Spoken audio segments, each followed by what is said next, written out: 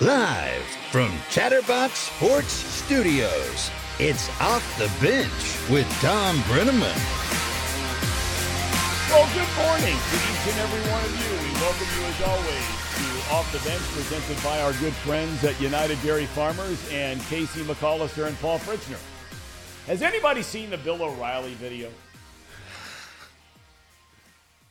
Do it live. Hang on. I just want to say this one thing, Tom. I checked it this morning. Something happened between 9:50 and 10 o'clock this morning. Something happened between then. Run the Bill O'Reilly. I don't know what happened, but something happened between then. No Bill O'Reilly moments here.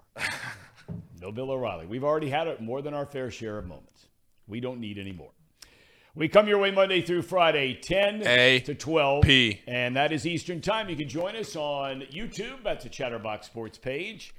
Or if you'd like to join us in podcast form, by all means, just search Off the Bench with Tom Brenneman and you're dialed in.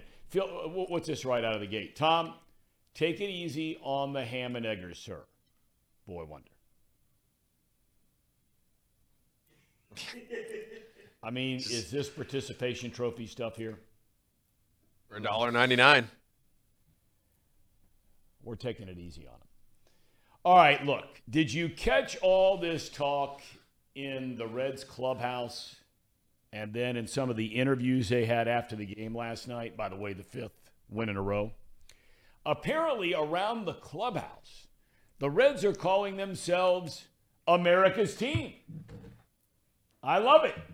Why not? Why not? This team has exceeded expectations. They start the year 7-15.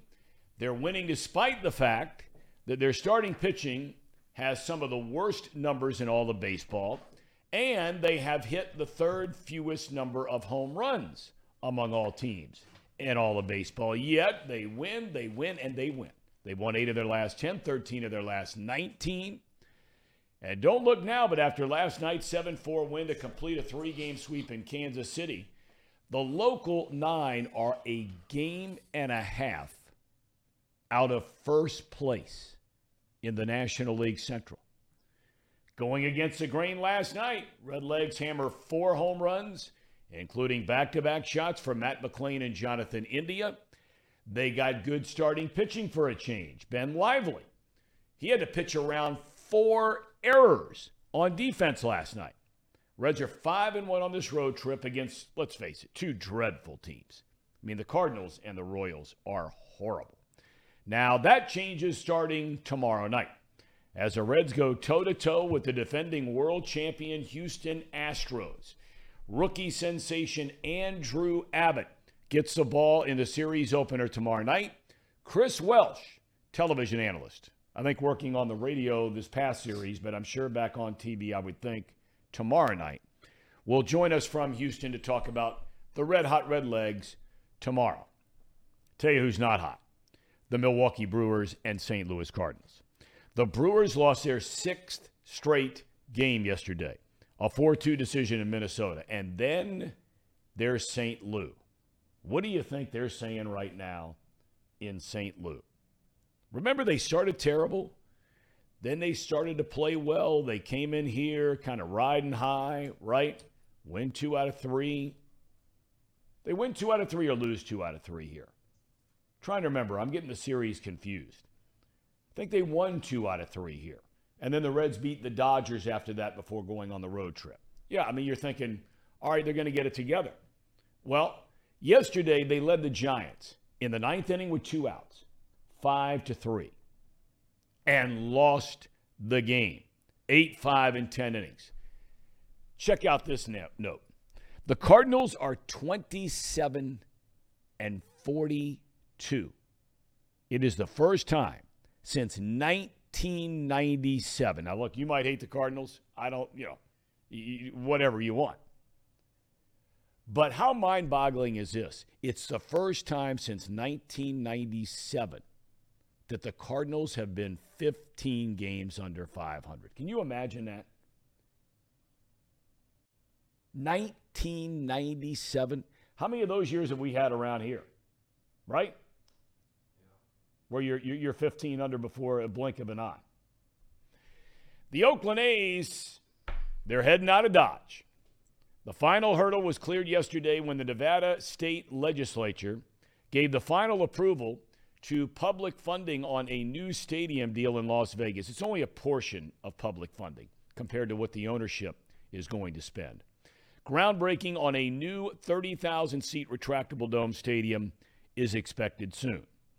The world's best golfers gather this morning in L.A. In fact, they're already underway. And this is the best major of all of them. It's a third of the year. Why is it the best major? Because it's the everyman's major. They have qualifiers all over the United States. Guys that you go around that are out there hacking, they at least have a chance to qualify for the U.S. Open. The sport is still reeling, however, as players from both the PGA and LIV Tours are trying to find out how this merger is going to work, if it works at all. More on that later. Government's getting involved now. Los Angeles Country Club is hosting the 123rd Open for the first time ever. It's the first PGA Tour event at the Country Club since 1940, so there's a lot of mystery about this course. The city itself hasn't hosted a U.S. Open in 75 years. One interesting little footnote here. There's Bermuda grass as the rough off of the fairways. And you say, why is that a big deal?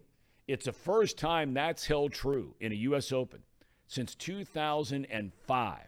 Four-time PGA winner and a guy right now tearing it up on the Seniors Tour. Steve Flesch will join us today at 10:45. All right, we've got hundreds, if not thousands already. Gentlemen, good morning. Casey, Paul, Elliot, Jacob, how we looking, man? Looking great, Tom. Another Reds victory. I think you said it. I don't think the Reds have had so many bad seasons in the past 25 years. The Cardinals are just experiencing their first. It feels so good to be on the opposite side. So good. You were saying that for you, the Cardinals are like the Pittsburgh Steelers. Yeah, if I rank the teams I hate the most, I would put the Cardinals and the Steelers right there in Tier 2, right below Michigan. And that's the big three. But yeah, no fondness for the Cardinals. So reading that Jeff Passan tweet last night about them being 15 games below 500 really made me smile. Oh, I think Joel Luckup was the guy who initially got credit for that, if I'm not mistaken. I used to sit next to him in the booth at the ballpark as a statistician for Bally's. He is still doing that. America's team. Jonathan India came out with Jim Day right out of the gate on the postgame last night, standing there next to Matt McClain. Gordon Wittenmeyer, who used to work in Chicago as a writer, now he's at Cincinnati.com. He's covering the team. He wrote extensively about it on Cincinnati.com today. What are your thoughts, Paul, Casey? I want to hear from you guys too, because, Jacob, I think you made the best point, most interesting point of all. You know what? Let's start with you. I was asking you what you thought about it this morning, and you said that if one of the other teams in the division, you said something along the lines that if the Cardinals were calling themselves all right, absolutely. Okay, come on, Jacob. Yeah, sorry. God almighty, between you and Casey and Paul. I wasn't sure. Good Lord, I take one day out of here and I come back and it's like Cheech and Chong movie around. We're getting back in the saddle. Wasn't sure what you were getting at there. But all right, go ahead. So, I love to see the Reds call themselves America's team. It's fun. But if the Brewers, the Pirates, or the Cardinals, teams I hate, were walking around calling themselves America's team after sweeping the worst team in baseball and being a game below 500, I would be tearing them apart on Twitter and on this show probably. So I'm going to hold off a little bit. It's fun, but let's at least get to 500 first. Yeah, I would have to agree. I think it's kind of silly. But, again, we haven't seen this kind of excitement in such a long time that I think it's kind of breaking people's brains a little bit. So if that's what it takes, a little bit of fun here, that's okay. We'll be America's team for a bit. We just need to – we can't get swept by the Astros now. We can't be America's team and then just get swept again. So yeah, I mean, there's a danger when you're doing that, though. But I like the youthful enthusiasm about the whole thing. You know what I mean? I mean, it's kind of a rallying cry for the town that's been so down on the franchise for so long. What do you think about it? I agree. I don't think there's anything wrong with it. I think they're winning. The being below 500 thing is a tough pill to swallow. I'll say that. The You being mean calling yourself America's when you're team calling and you're a game under 500? even if you're one game above 500, but being 34 and 35 or whatever the record is right now, and you're one game below 500, and you're calling yourself America's team now. All right, I'm on board though. I'm all in. I'm on board. I'm riding with it. Why not? I think we asked the question back when they were 7-15. Will this team ever get close to 500 again on this season? You're thinking, are they going to slip to 10 or 15 games below? Kind of like last year where they dig themselves in so big of a hole early, then they play really well through the summer months, and then August, September roll around. They're not playing as well anymore. Why not? Roll the dice. I mean, this is fun. I'm not going to criticize it. Casey, I mean, you acknowledged before the season started that this year you were going to get into baseball for the first time ever, right? That's right. I mean, you've gone to a ton of games. I mean, I can't speak for Jacob or Elliott, but as far as the rest of us around here that have been here a while, you've been to more games than anybody. Yeah, that's correct. And you've been tweeting out that it's must-watch TV all the time, right? Yeah. So what are your thoughts about America's team? America's team. I don't know. I think America's team is the Cowboys, right? I mean, I don't know. Yeah, and how have they done lately? Right. I don't know if that's a name you want to hit yourself onto, truth be told. Yeah, I mean, that's kind of they've been like awful since Aikman left. I almost cringe a little bit. They're not even above 500. They're really fun to watch, but they're not America's team. They're our teom. As cheesy as that sounds. They're No, I don't think Cincinnati's that's team. cheesy at all. I like it. They're the Cincinnati's team, and I say we because I'm speaking generally to the fans, not the team itself. We, the fans, have had to sit through miserable years time and time again, and now we are reaping the benefits of them having somewhat good management and having good talent come up through their farm system. Yeah. So, I mean, it's Cincinnati's team. It's not America's team. It's Cincinnati's team. Well, the thinking behind the whole thing, America's team, is, I mean, we knew the expectations were very low going into the year. Then, like you pointed out, Paul, I mean, you start the year 7-15, right? And now all of a sudden, you start getting these young guys, McLean. Steer's been just solid all year long. And we know about De La Cruz, which, by the way, Baseball America released its list of top 100 prospects. And that's all teams in baseball. The Reds have 7 of the top 100.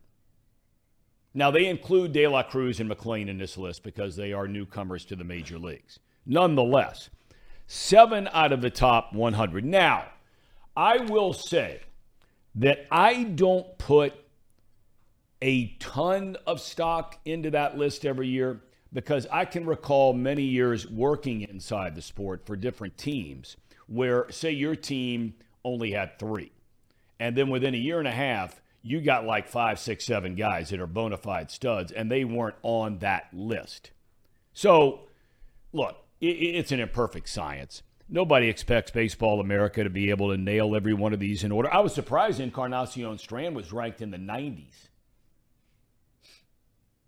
It's hard to imagine that there could be 10 guys that you would look at as a big-time prospect right now in the minor leagues. I'm going to take De La Cruz and McLean out because they're in the big leagues. But what this guy's doing down there, how's he in the 90s? That's what I mean. That's what I'm talking about.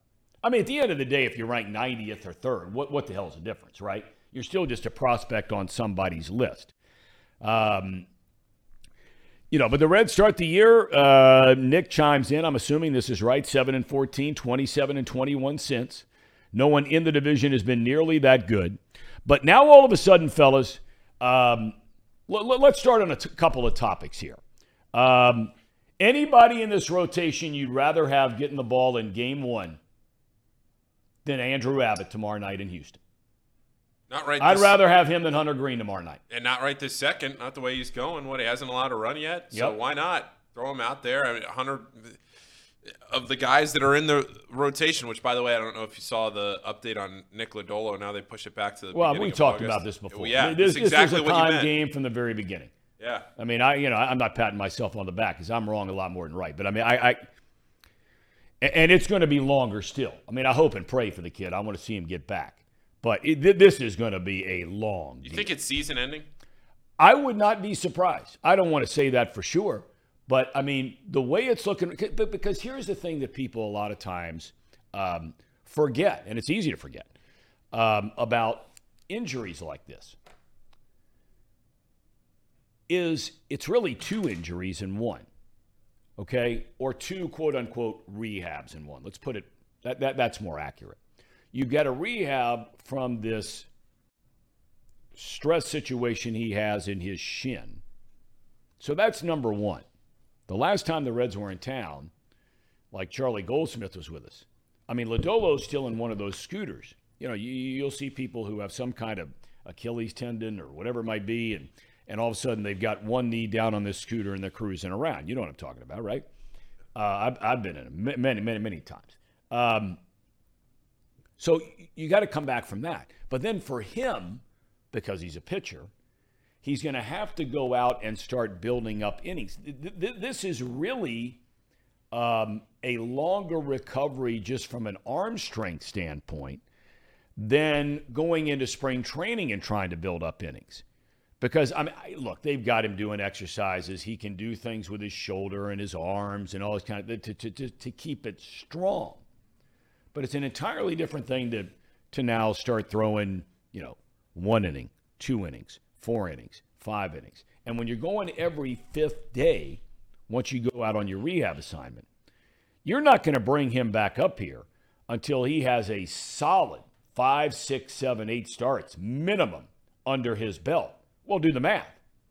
Let's say it's 5, and that's a low end. 5 multiplied by 6 if you include days off. There's a month alone where he has to build up arm strength to get back into the major league rotation. So if that's a month, we're sitting in the middle of June, so no doubt move that to the middle of July. And I don't know how long this thing with his leg is going to take. There's no way you're looking at, no chance you're looking at Lodolo before August 1st. None. I think it's a stretch for September 1st. But look, I don't want to sit here and harp on the stuff that I mean, the guy's not here and they're still winning games. But this is where now the rubber does meet the road. Because, we talked about expectations can be very, very dangerous. Good and bad. Think of what our expectations are for the Bengals as an example. They are off the charts, here to the moon, right? Okay, well, what happens if, we don't think that'll happen, but now all of a sudden, these expectations with the Reds, which let's face it, it was below an unfinished basement. And now all of a sudden, put a little carpet down there in the basement. Now all of a sudden, you do a little drywall down there in the basement, cover up those concrete walls, right? Now all of a sudden, you're adding some nice pictures and a little bit of furniture down there. Right now, here we go.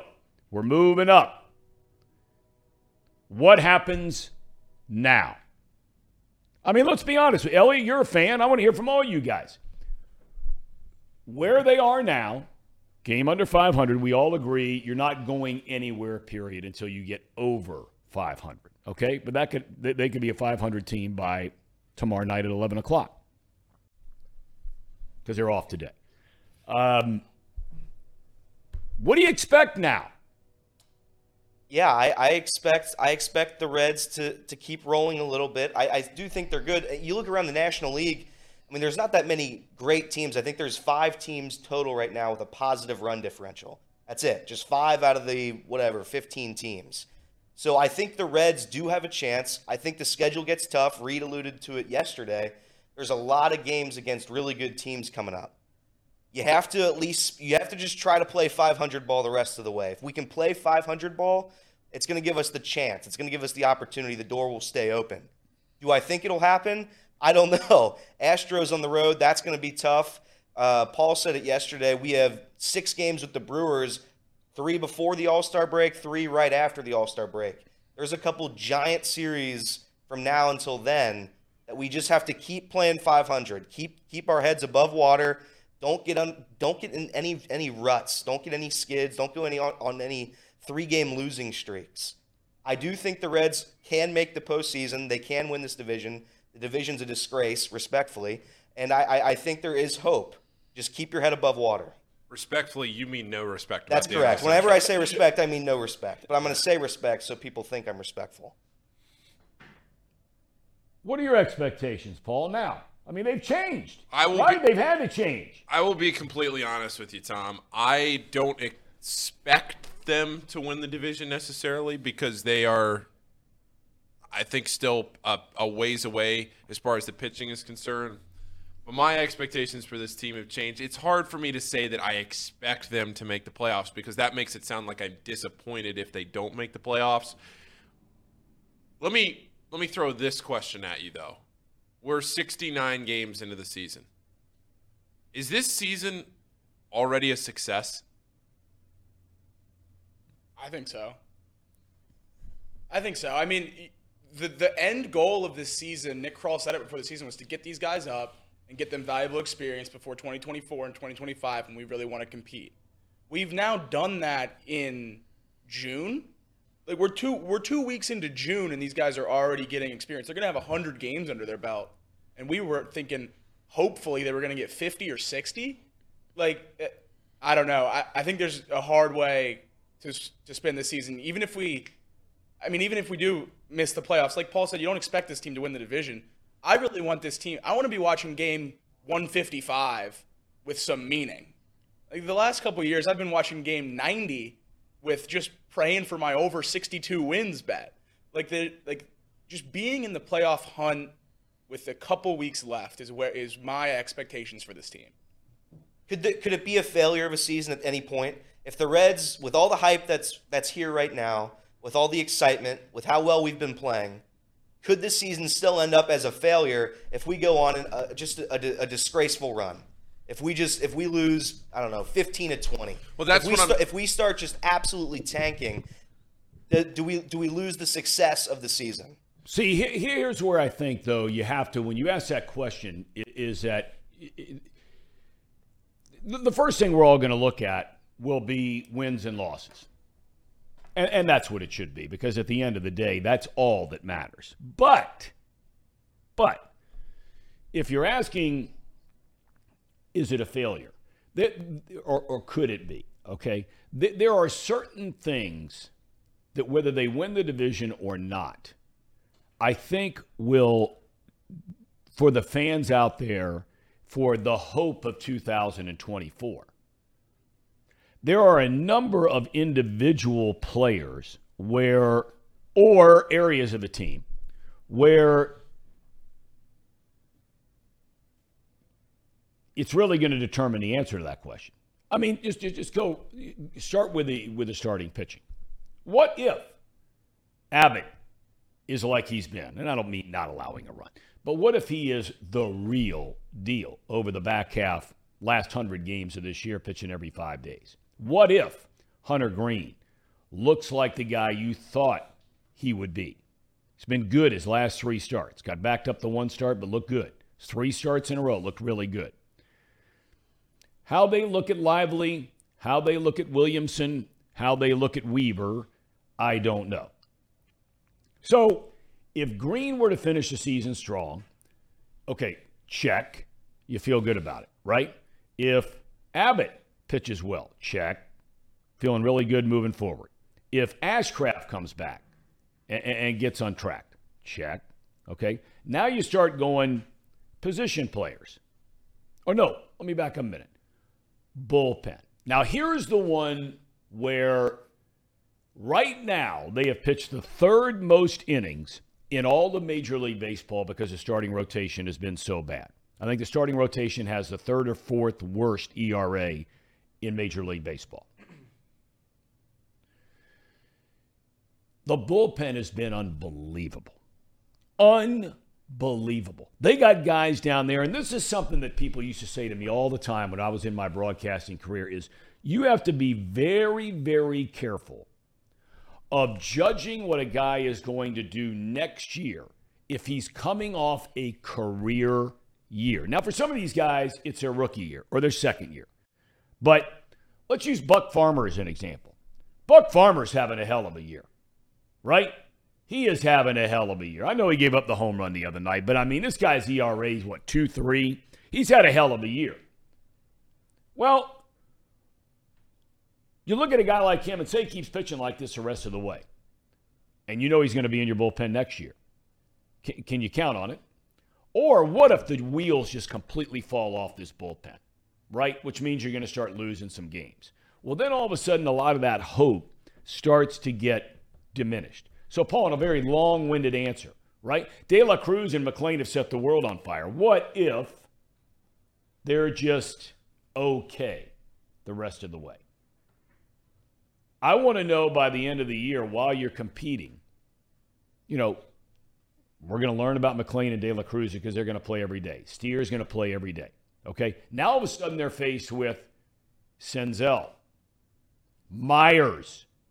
All of these guys are due to come off. Votto is swinging the bat very, very well.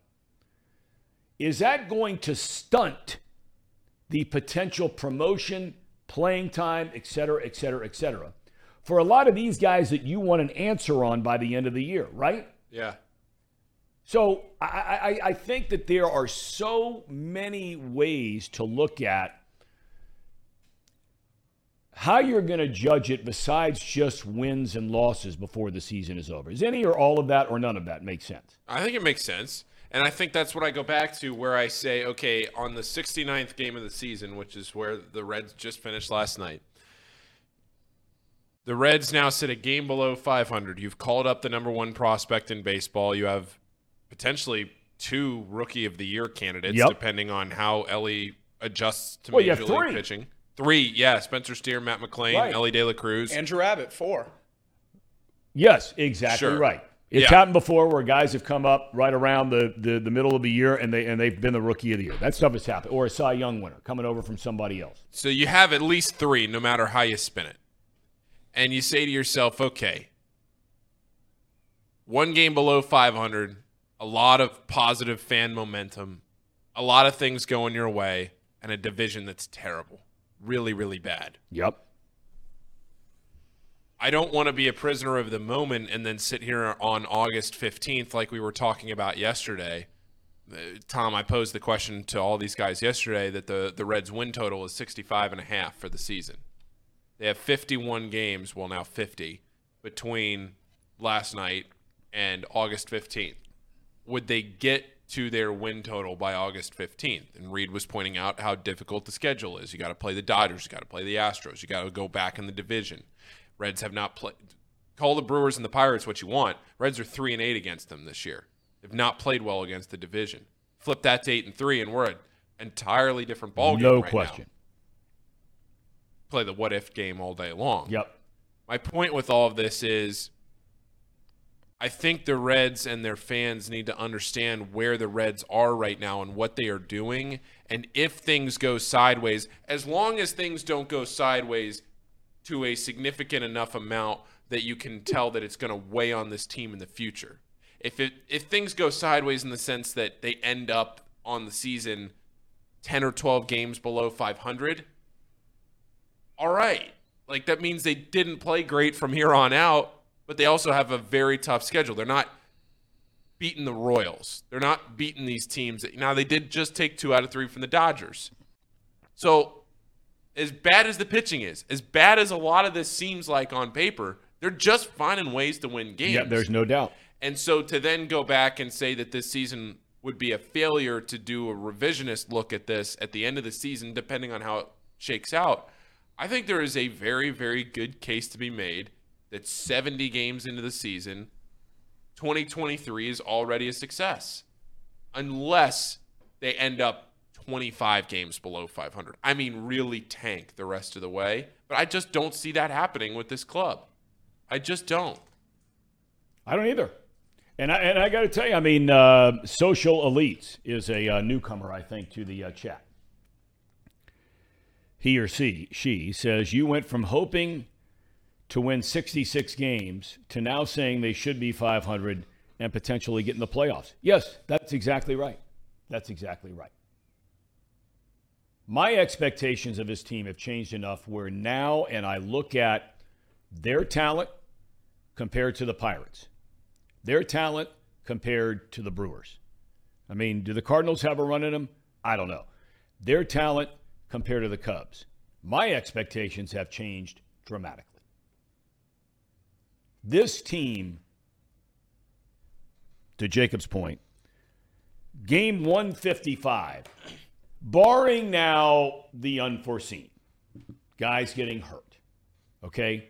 But the roster they have right now, with the potential addition of Ashcraft in the short term, and we'll see about him. I'm not buying into him, but we've seen him good. I'll give him that much, and he's still young.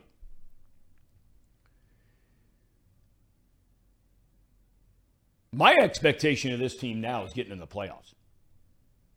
This division stinks. I mean, it would be no different if you're playing in the American League Central. Put the Reds in that division for a minute, and that division's worse than the National League Central. I mean, would you put the Reds up against Cleveland? Against Minnesota? We've already seen the White Sox. And the Royals? Okay, now, we're not talking about going and playing in the National League West here, where Arizona is the single biggest story in Major League Baseball. I mean, they're playing in a division where everybody and his brother is spending $200 million on a team payroll, $150 million or more, right? And the Diamondbacks are blowing the doors off everybody. Now, will it last? I don't know. But they're as young, if not younger, than the Reds are, especially in the rotation. Now, you talk about young pitchers that are pitching now. Go look at the numbers in Arizona, what they're doing. But anyway, and you're not talking about playing in the American League East here, where Tampa Bay is Tampa Bay. Yankees are the Yankees. Baltimore, right? I mean, even Toronto, you want to go play them in a 3-game series somewhere and, expect to win 2 out of 3? So when I look at what you're contending against, even though they've decreased the number of games you play against your division rivals, and Paul, you point out, they have not played well against their division rivals, at least the Pirates and the Brewers. But it's only 11 games, and so sample size is what it is. I look at this team now and I say to myself, I think it is starting today as we sit here in the middle of June. I think it would be a disappointment if the Reds don't make the playoffs. Wow. I do. They have better talent.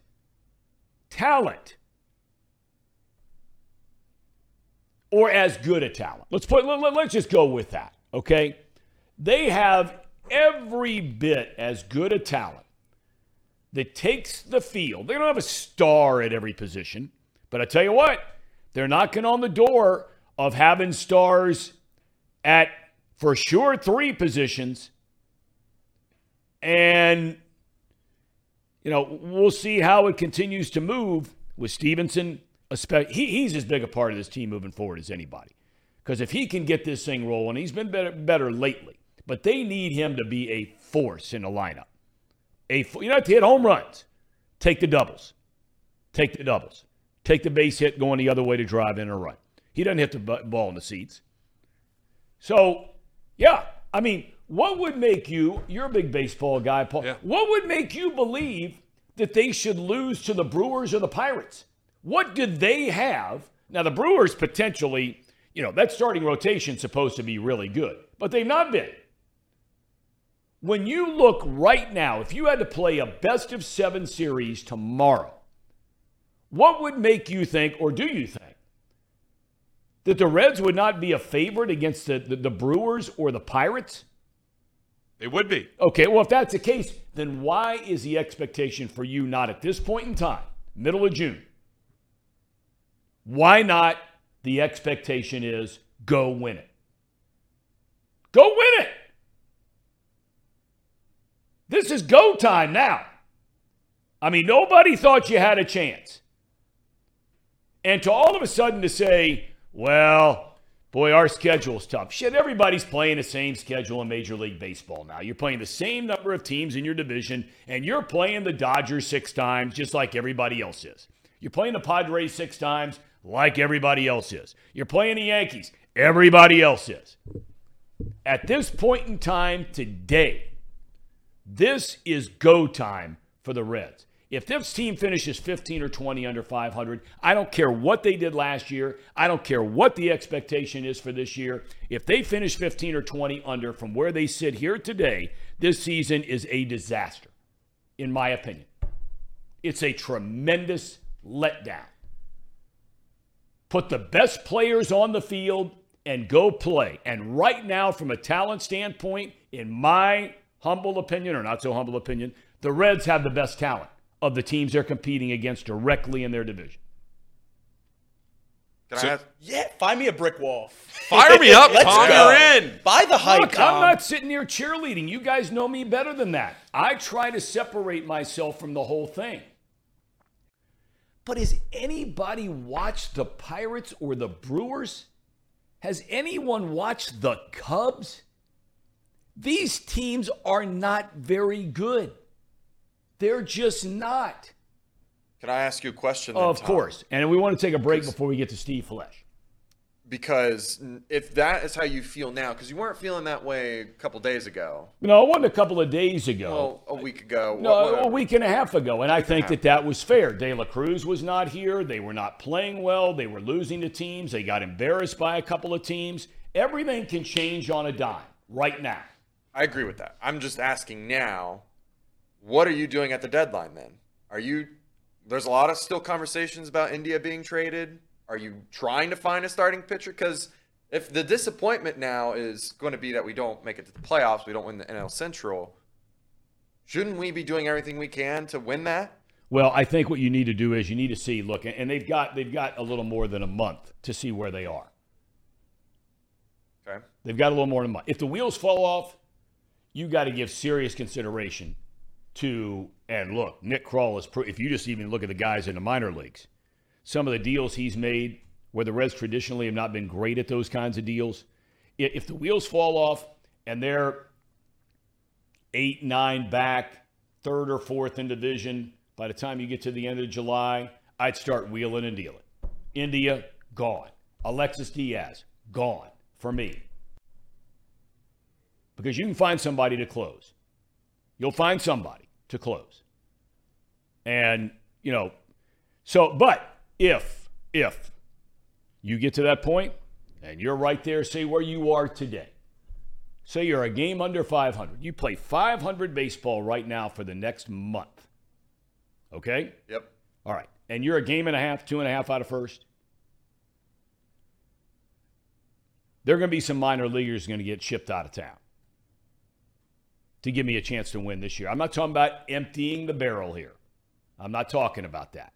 The Reds have enough prospects down there where once the Reds determine, okay, really at the end of the day, and I'm taking De La Cruz and McLean, all those guys out of there, Abbott, at the end of the day, if you rank 1 through 10 who you think, and you better know your organization better than somebody else does, if you say to yourself, these are my top 3 guys that under no circumstances am I going to trade, okay, then put them on a different shelf, right? But the other 6, 7, 1 or 2 of them I make available, roll the dice, try and win it this year.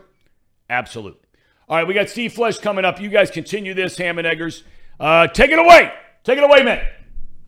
It's that time of the show, the Ham and Eggers. These guys are great. Trust me, I would know.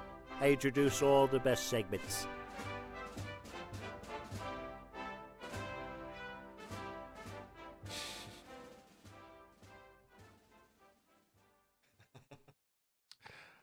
The hype's been bought, boys. The hype has been purchased, and it is not on layaway. There are no returns. There are no returns on the hype.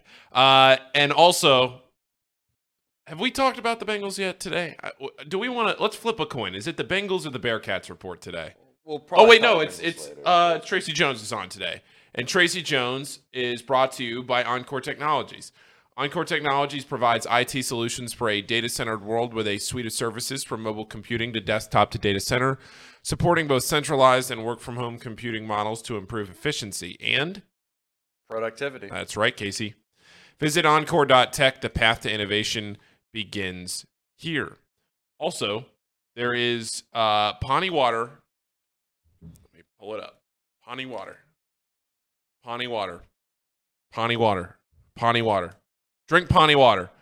It uses natural limestone filtration, unlike the artificial processing that many other brands use. The result is a healthy alkaline water that is also the best tasting water in the world. Visit their website at pawneewater.com. That is PAHHNI water.com, PAHHNI water.com to see where you can buy it in stores. And also tonight is Thursday night, which means it's a River's Edge concert series night.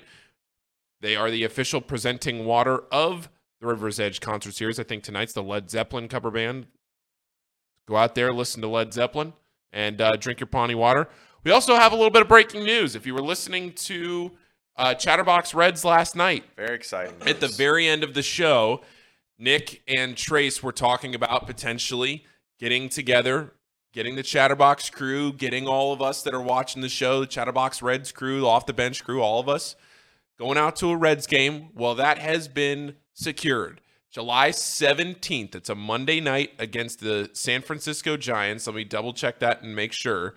July 17th. It's the game they were talking about last night. It is a Monday night. July 17th. It is a group outing at the Cincinnati Reds. This is just a save the date. There will be more details later. Trace did put together. It's at the what do you call it? The riverboat deck out there in center field. So we're going to need a lot of you there. More details will come out about it later. We're not going to get into all that now. Trace has still got to figure out a lot of that, but the date and the game has been secured, so we will be there for that. That's, again, July 17th. They'll promote it on Chatterbox Reds. We'll keep promoting it here. July 17th at the Reds game. It's against the Giants, July 17th. It's a Monday night. We will see you all there. Also, like the stream. We are at 44 likes right now. We have almost 200 people watching the show. This has been one of our better numbers as far as show watching in a while, so make sure you like the stream, subscribe to the channel. The Chatterbox Reds channel is popping off, or the show is popping off. Everything's doing great. Reds are doing great. And like the stream, subscribe to the channel, drink Pawnee water, get your coffee from UDF, get your technology solutions from Encore, and bet with Betfred. All right, I have pitched the people, Tom, on everything that they need to know. I don't think there's anything they don't need to know. Unless there's anything you need. Well, no, the only thing here, I need to know a lot of things, believe me. I all the help that I can get. But thank you for the offer. Listen, guys, tell me I bought the Reds hype. I'm not buying the hype. I think you did. No, you bought the There's hype. no return You bought policy, the hype. Tom. No. You're in. No. What I'm saying is, my observation is talent-wise, they have as good as, if not better, talent than any team they're competing against in the National League Central. So if you believe that, and I do believe that, if you believe that, then there is no reason why you shouldn't believe that they should be in this thing at the end. I don't care what their schedule is. You know, look, the old adage, it's not who you play, it's when you play them. And right now, we can talk about all these tough teams the Reds are getting ready to play. Well, they got to play the Reds. What was the Bengals saying? They got to play us, right? Wasn't that their big thing? They got to play us. Got to play us. And when you got it rolling, you know, Bengals won all those games in a row to end the season last year. You didn't want to play them. Everybody talked about how tough their schedule was, me included. Were they going to be able to, you know, sort of sail through the big waves and get to port? They blew the doors off just about everybody. And so right now, the Reds, they got it going on. They got it going on. What does that mean, Tom, moving into the Waffle House? Steve, this isn't waffle. I tell you, guy, let's shift gears to the United States Open in golf. Friend of the program, we love having him on. My goodness, Steve Flesch, you are tearing it up, man. I mean, 3 tournaments in a row, those ones you just went on, including the PGA, and then last weekend in Madison. You got it going on, man. Is this as well as you've played in a long time? It's as well as I've played this year, Tom. Thanks for having me on again, first of all. But it's fun. You know, when you get to putting well, like we talked about last week, it makes the rest of the game easier. I've been hitting it pretty well, but you know, that Stricker guy, if we can get rid of him, everybody will be a lot better off on our tour. But man, you know, he should be playing the PGA Tour still, like I said. But we're happy to have him.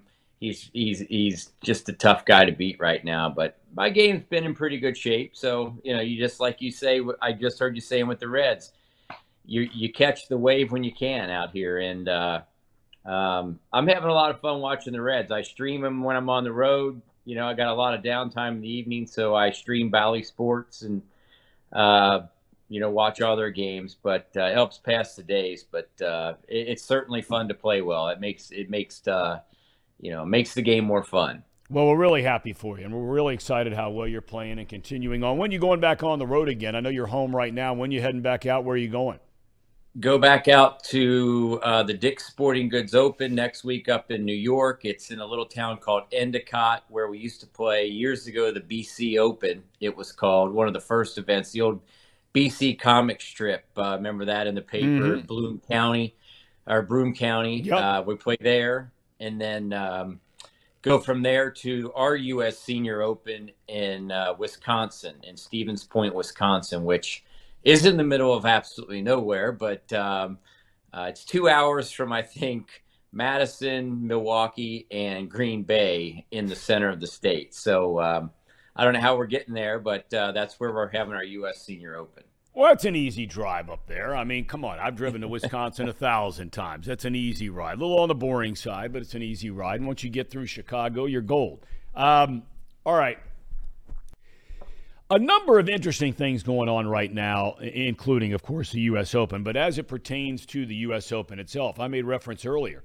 The L.A. Country Club, you know, there's kind of a mystery about this whole thing, right? Because there's never been a U.S. Open on this course. They haven't had a PGA Tour event since, I think it was 1940. There have been some certain things there, so a couple of guys have played it. But it's guys that have been around for a while. What are your thoughts on this L.A. Country Club? What are you hearing about it? Well, I know about as much about this new one as you do. I played it, I want to say 10 years ago before they did the renovation. I mean, it's in a phenomenal piece of land. I mean, it's literally right in the heart of L.A. Yep. by Century City. I do know they don't like celebrities there, no celebrity members. It's not like Bel Air where it's a who's who when you walk into the clubhouse of who's playing that day. But LA Country Club, Gil Hanse did the renovation, who I worked with when I was with Fox Sports doing the U.S. Open events. And Gil's a fantastically talented man. He's really got a knack for bringing back what the intention of the original designer wanted. But and parlaying that into how far the modern golf ball goes. You know, none of these courses were designed for the ball that we play today. They were designed for a good drive being 220 yards. So now with these monsters that, you know, hit it a mile, he's great at incorporating the original intent of the designer with, you know, the energy and the power of these new guys. So it looks phenomenal on television. There's a lot of long grass out there, which, you know, I'm not the straightest driver of the ball. That stuff gives me the willies, but it's going to be interesting. If it stays firm and fast, like I guess the forecast is not really calling for any rain, it's going to be an exciting Open. But it's one of those events where, you know, it's not like watching Oakmont or Brookline or some of these traditional venues, Winged Foot, where you know what you're going to get. All these players, this is kind of a new deal for them because they've never played LACC in its modern state. So it looks really cool. There's 2 or 3 par 3s that are over 240 yards, which is one of them's 290. I mean, I think that's asinine personally, but you know, I've seen the holes on TV and they say it's 290 and I'm like, well, where's the miss? You know, like one of the things that makes courses great is, yeah, okay, you got a 290 par 3, but there's some place to miss the shot because, you know, you're going to get 25, 30% of the field maybe that hit the green. That might be high from that far. Not only because of direction, but getting the right, these guys are hitting 3 woods and 5 woods 290. It's hard to hit long clubs that straight consistently, but I can't wait to see how the USGA sets it up. If they're actually going to play it at 290, I suspect that they can't play it that long every day. Wind direction, and especially if it gets firm, nobody will be able to hit the greens. But it looks really cool on TV, and a lot of golf courses that look really cool aren't very fun to play because they're insanely difficult. I want to ask you about a couple of those things, though, that you just touched upon, and that is I made reference earlier. You talked about the rough. And I read the article where it's Bermuda grass, which is the rough off of the fairways. First time in a U.S. Open since 2005. What does that mean? Not to the common schlep like me, but for a pro trying to go there and compete and win. What does that mean? That's a great question, because where we live in northern Kentucky, greater Cincinnati, we don't have Bermuda grass. So a lot of people who live around here don't know what that means. If they've traveled south to Georgia, Florida, out west in some places, Bermuda grass is it's basically a weed. But there's not much structure to that grass, meaning the ball falls to the bottom of it. There's no support, so to speak, the stalk and it doesn't prop it up. Right. It does, like sun. Right. Yeah. Yes, thanks. I was trying to describe that. It doesn't prop it up, so it sinks right to the bottom. Well, if you get Bermuda grass that's over 2 inches long, and I think it's 3 to 4 out there, it falls straight to the bottom of it. And it's like sitting in the bottom of like a grown-over bird's nest. And you don't even see the whole ball down there. You see that it's just a golf ball, but you don't see you can't figure out where the bottom is, like meaning underneath the ball as easily. So contact is tough, but there's so much grass then when you hit it that gets between your ball and the club that you don't have spin control. It's a guess. So you play it kind of like a bunker shot. And sometimes it comes out fluffy and dead. Sometimes it comes out fast and hot. So you have to be really good at reading the lie and just kind of guessing. It's like hitting out of a pile of shoestrings. Sometimes that's kind of the sound and the feel of it. And it's unpredictable, and it's insanely penalizing. So, the grass we have around here, it's more predictable. The bluegrass, what have you, or bent grass that we play in, the ball, there's way more structure to it. The ball doesn't sink straight to the bottom of it, and it's clumpy more than it is like that bird's nest feel. So it's just a tough animal, and they have that off the fairways, which is, you're going to see a lot of guys when they miss fairways hit shots, and if they have the tracer on it, they look like they just go out and nosedive because there's no spin on the ball. It's so unpredictable, and then it turns into what happens to the ball on the ground. And I guess at LACC, with it firm and fast the way it is, it'll just run all over the place. So it's going to have a vibe of links golf that you see in the British Open, as well as forced carries where bunkers in front where you got to land the ball on the green and have it stop. So I think it's going to be great viewing. I think it's going to be stressful for the guys playing it. I can't remember what the tournament was recently. And, I mean, look, Scheffler, the guy is just unbelievable. And you pointed out, talking about how well you have to putt it in these tournaments week in and week out and how that can save you. And there was an article written yesterday where Tiger Woods commenting about Scheffler, he never lets a 71 turn into a 75. He doesn't let a 72 turn into a 78, right? Which once that happens, you're done, especially in a major. But, I can't remember the tournament recently, and they had a shot of Scheffler out on the putting green, practice putting green. And, I mean, he is going off on something. And I don't know if it was somebody on something with himself about his putting. You've got a grin on your face. You've obviously been in his shoes before. What's going on there? For those of us that are sitting there watching it, he wouldn't talk about it once he was asked about it, nor should he. But what's going on there? Well, knowing Scotty, I've only met him once personally, but knowing the type of guy that I believe he is. He grew up across the street from my friend Harrison Frazier, who plays on our tour now, and he was one of my best buddies playing the PGA Tour. He plays the Champions Tour now, but he knows Scotty. Scotty was like that young kid on the putting green when Harrison was playing, who was like, that kid's good. Like, and he said he's always been the guy who putted fantastic and hold out with wedges from bunkers and chips in. You know, he's just got one of those fantastic short games. So Scotty putting poorly is relative. He's usually better than everyone, but lately, as you said, his strokes gained, ball striking stats have been off the charts good. That's why he doesn't turn the 71 into a 75 or 8, because he's hitting it so well.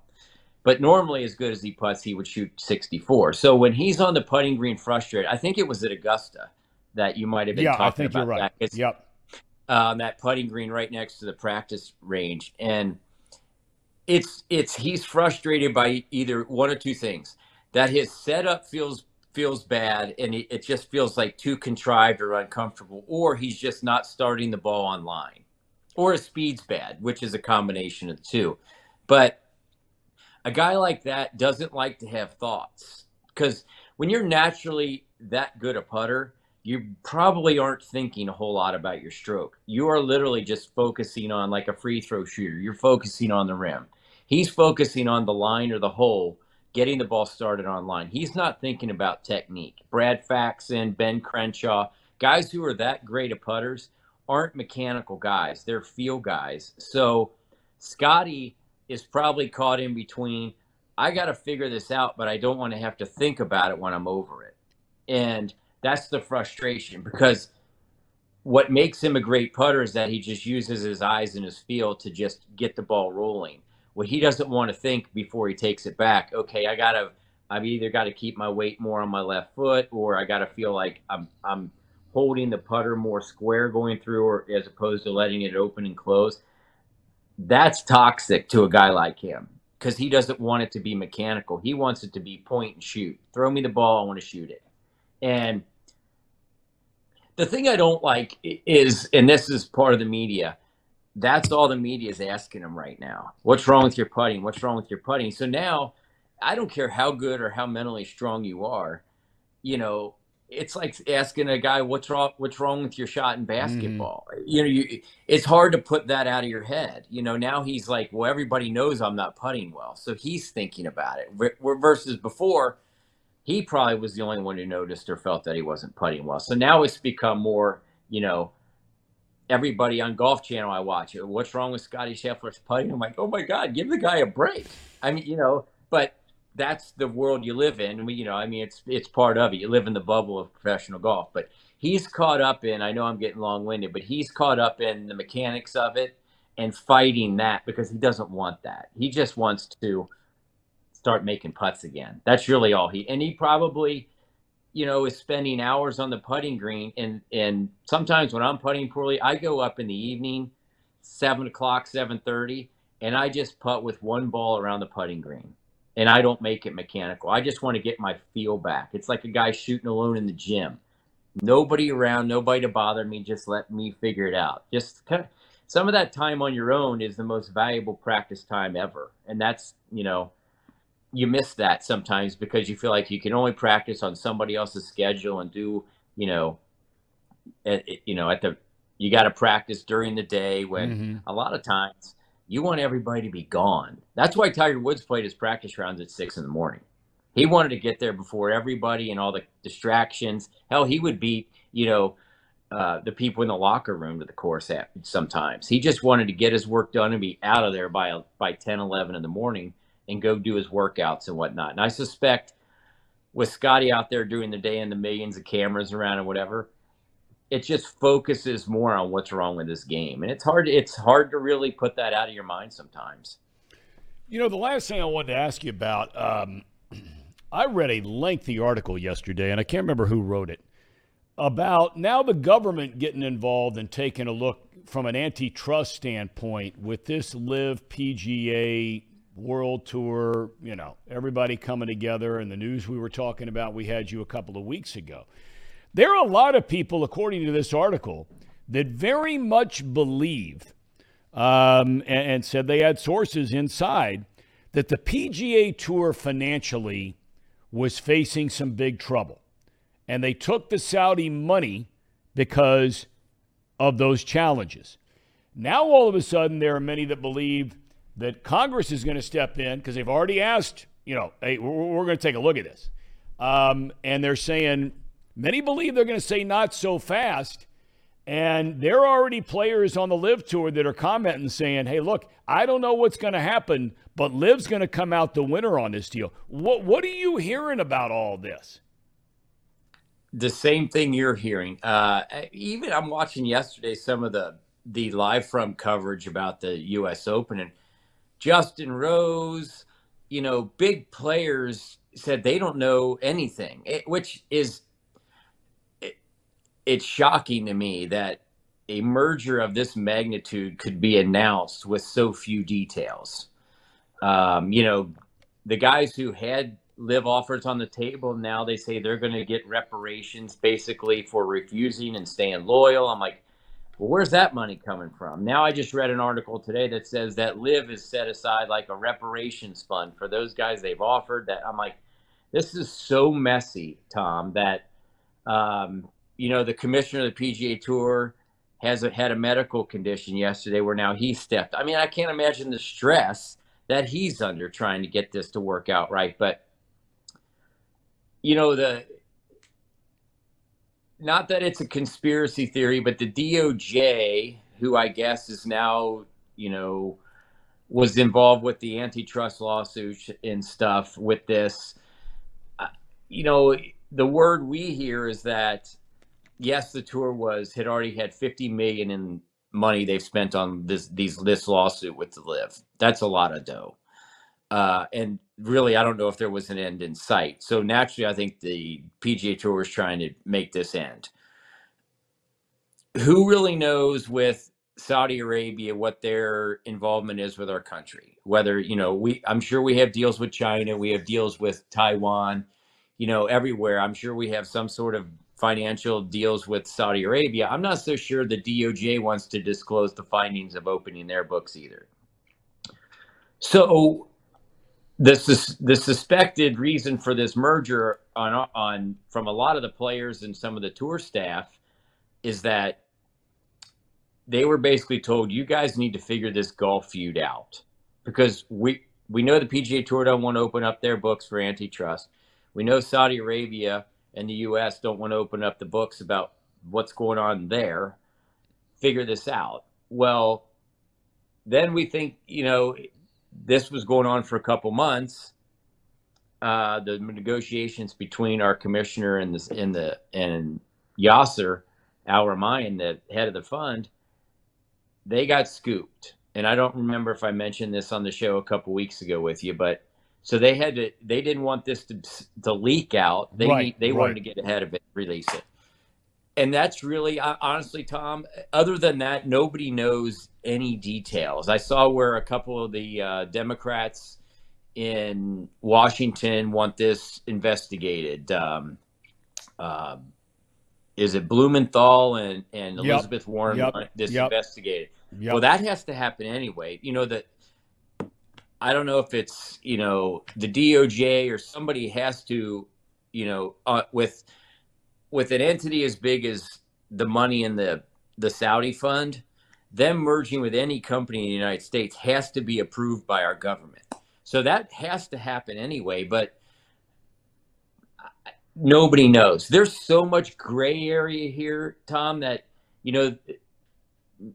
I read an article too, and it was like a Sports Illustrated, not some just random blog site that said that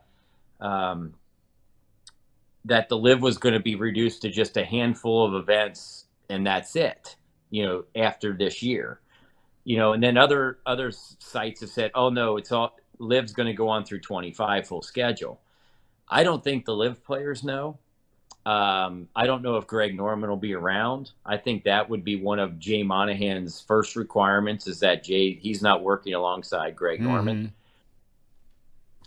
I know I've touched on a lot of subjects of it here, but I think what you can notice is that nobody really knows. I don't, until they figure out all the details, I don't think anybody's really going to know, because it was announced with basically, we're going to have a merger and we'll figure out the details later. Well, when you're dealing with the PGA Tour and the Saudi fund, it's like, how do you not know any details to emerge? So there's so much speculation about just how it all went down and how you could announce it with nobody having a clue, that I don't think they know. They know what's really the end game is. Other than, to touch on your point, I think the PGA Tour didn't want to keep wasting money throwing down this black hole of lawsuits. They've already spent $50 million.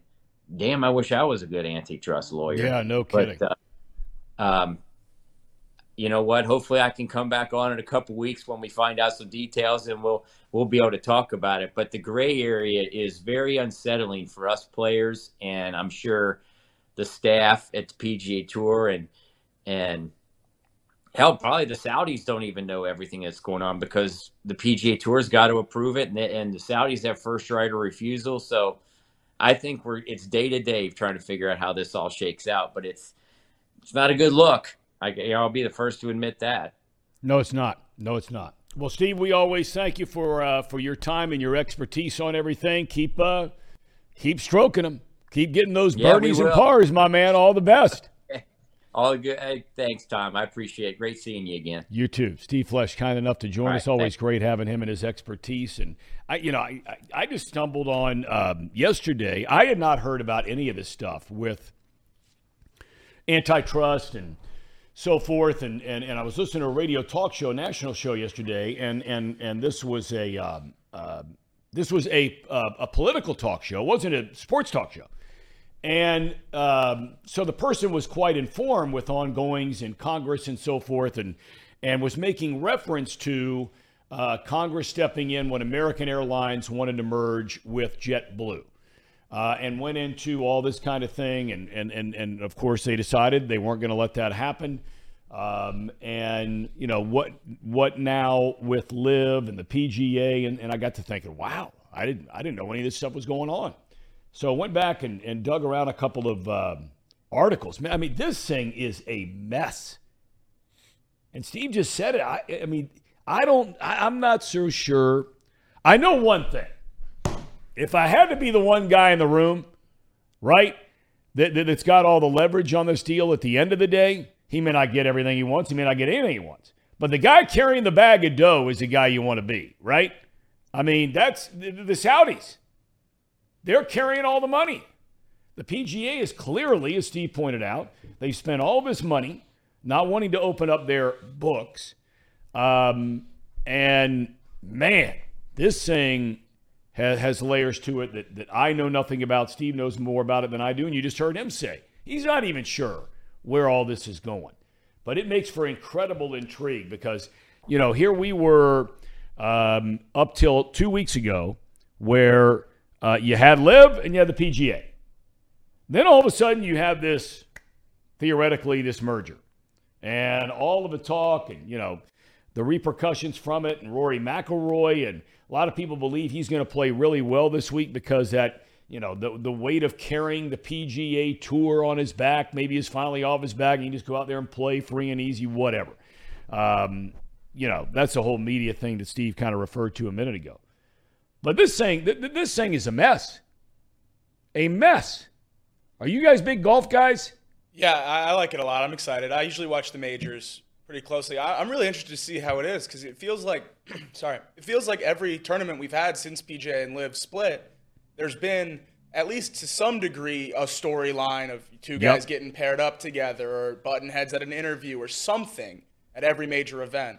So now with them together, you got to think that most questions asked by the media are going to be about the merger. So it's going to be at the forefront of everyone's mind. It's all they've been talking about for the last 5-6 days. I think there's going to be something that happens. I don't know what that looks like, whether it's a shouting match or, whatever it might be, but something's going to happen between, ex-Live guys, PGA guys, whatever this weekend. I just don't know what it's going to be. Any thoughts from you guys about all this? Anybody? Nothing that anybody hasn't already contributed. Uh-oh. Is my mic off?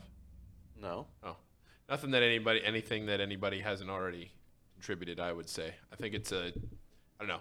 This is a major time will tell situation. Yeah. Any predictions for the Open since it's officially underway as we sit here right now? You going to look at the leaderboard first? See if somebody's like 5 under after 4? Let's go back to the well on Brooks. Why not? Victor Hovland. Victor Hovland's hot. Oh, you're a big Victor guy? Yeah, I'm a Victor guy. I tell you what, he won a lot of fans after what he did a couple weeks ago at the Memorial. For those of you that don't know, he won the Memorial, but he had promised a buddy of his who was trying to qualify for the Open. Yep. Is that right? They had an Open qualifier on the same course where he won it up in Dublin. And he had promised a buddy of his, I'll caddy for you. Right? Yeah. So he wins on one day, and the very next day he's caddying for his buddy. Now that's a big league operator. Absolutely. For sure. Tom. Yo. The Republicans beat the Democrats 16-6 in the congressional baseball game last night. That's not a surprise at all. Your thoughts? All of the libs, they all go to Hollywood. They direct the big movies. They act in the big movies. So, that's what they are. All the athletes, I mean, they get it. So that's what happened there. What, 3 or 4 years in a row they've kicked their tail all over the field, I think it's right? 3 years in a row. Okay, well, I mean, come on. Not a surprise. You just couldn't put that ball on the tee fast enough, could you?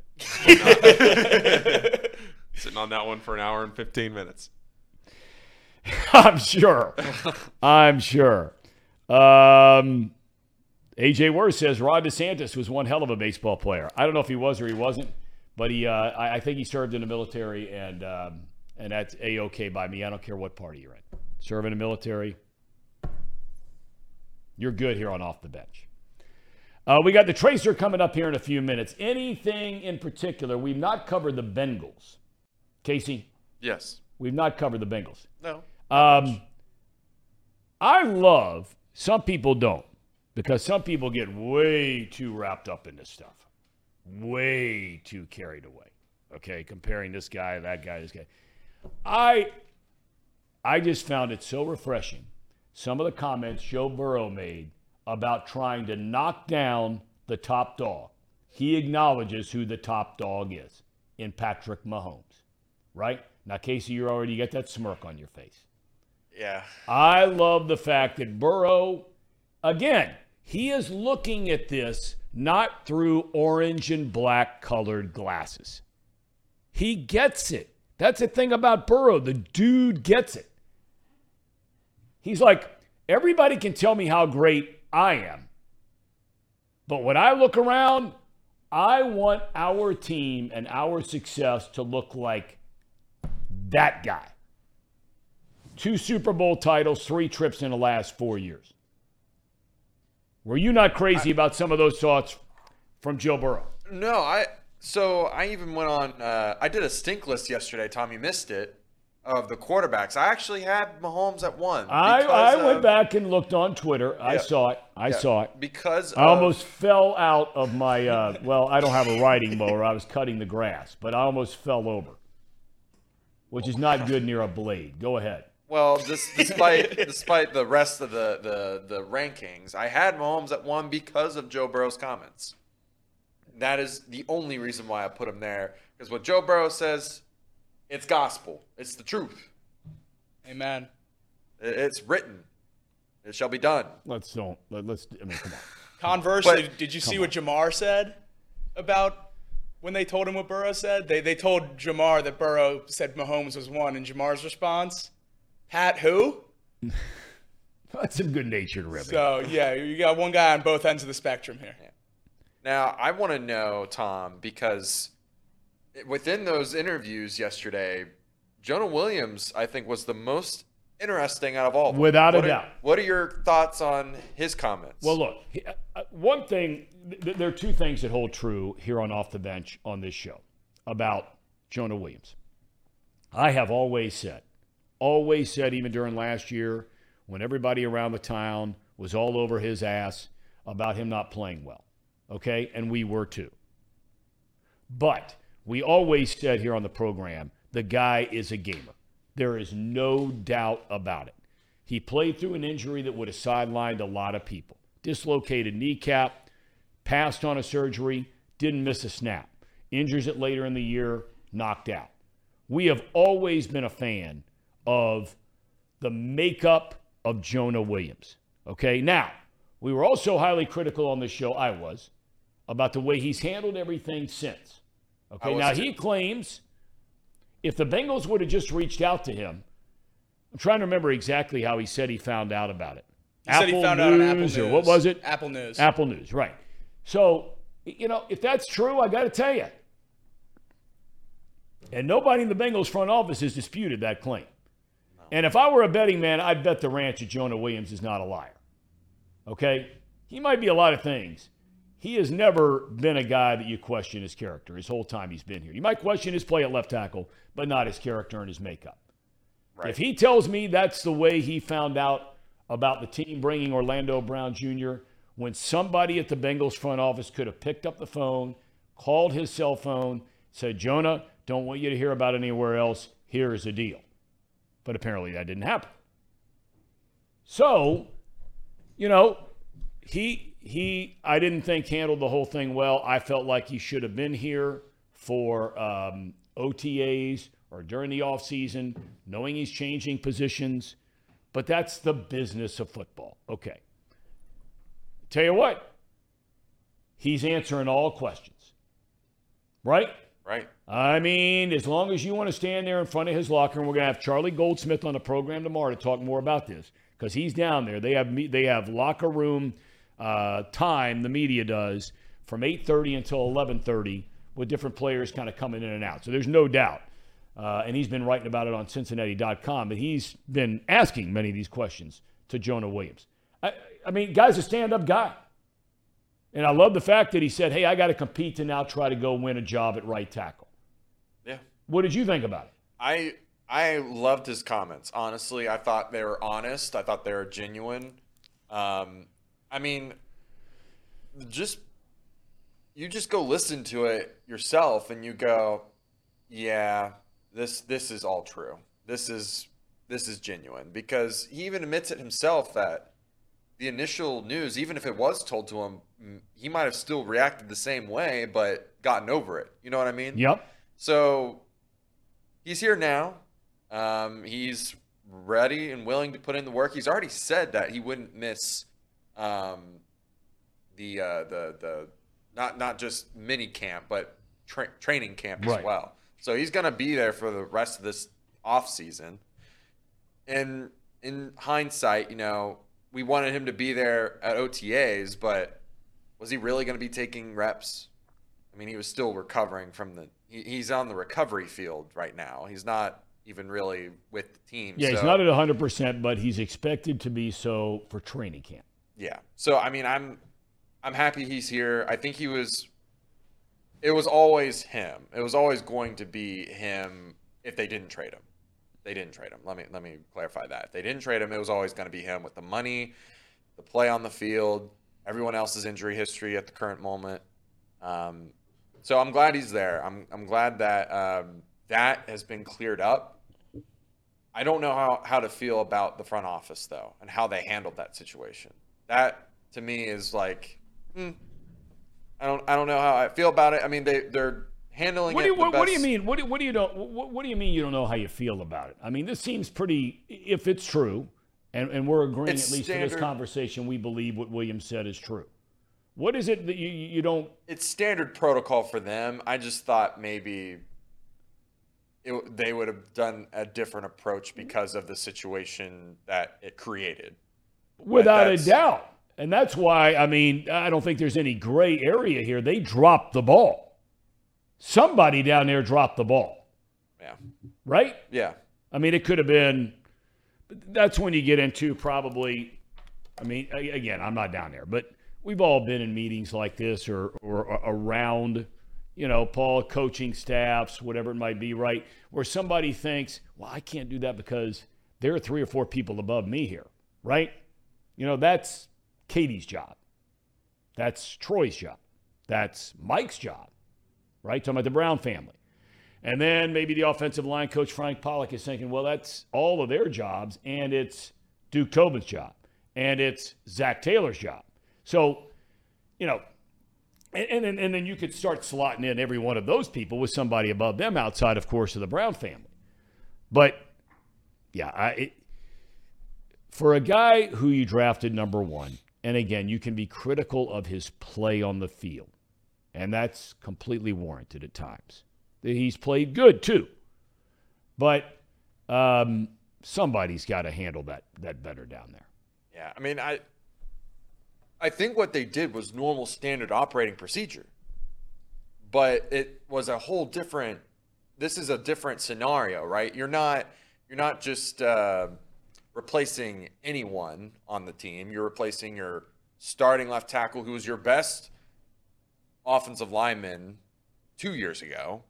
He's a guy that's really a first over round the last 4 years. Yeah, and it's you haven't done anything with Jonah. Like you didn't tell him any plans like at the end of the season that, you know, maybe we plan on trading you or anything like that. Like there was no communication on that. So someone did drop the ball on the situation. I don't know if maybe it was just not recognizing the situation itself. Right. That's what the issue I have with it. Well, I think we had Jay Morrison a couple of weeks ago. And by the way, I failed to mention this the other day, and I actually was communicating with Jay. Many are aware that The Athletic, the website, which we talk about regularly on this show, had a lot of cuts, like a lot of businesses do. Yeah. And Jay Morrison was cut from The Athletic.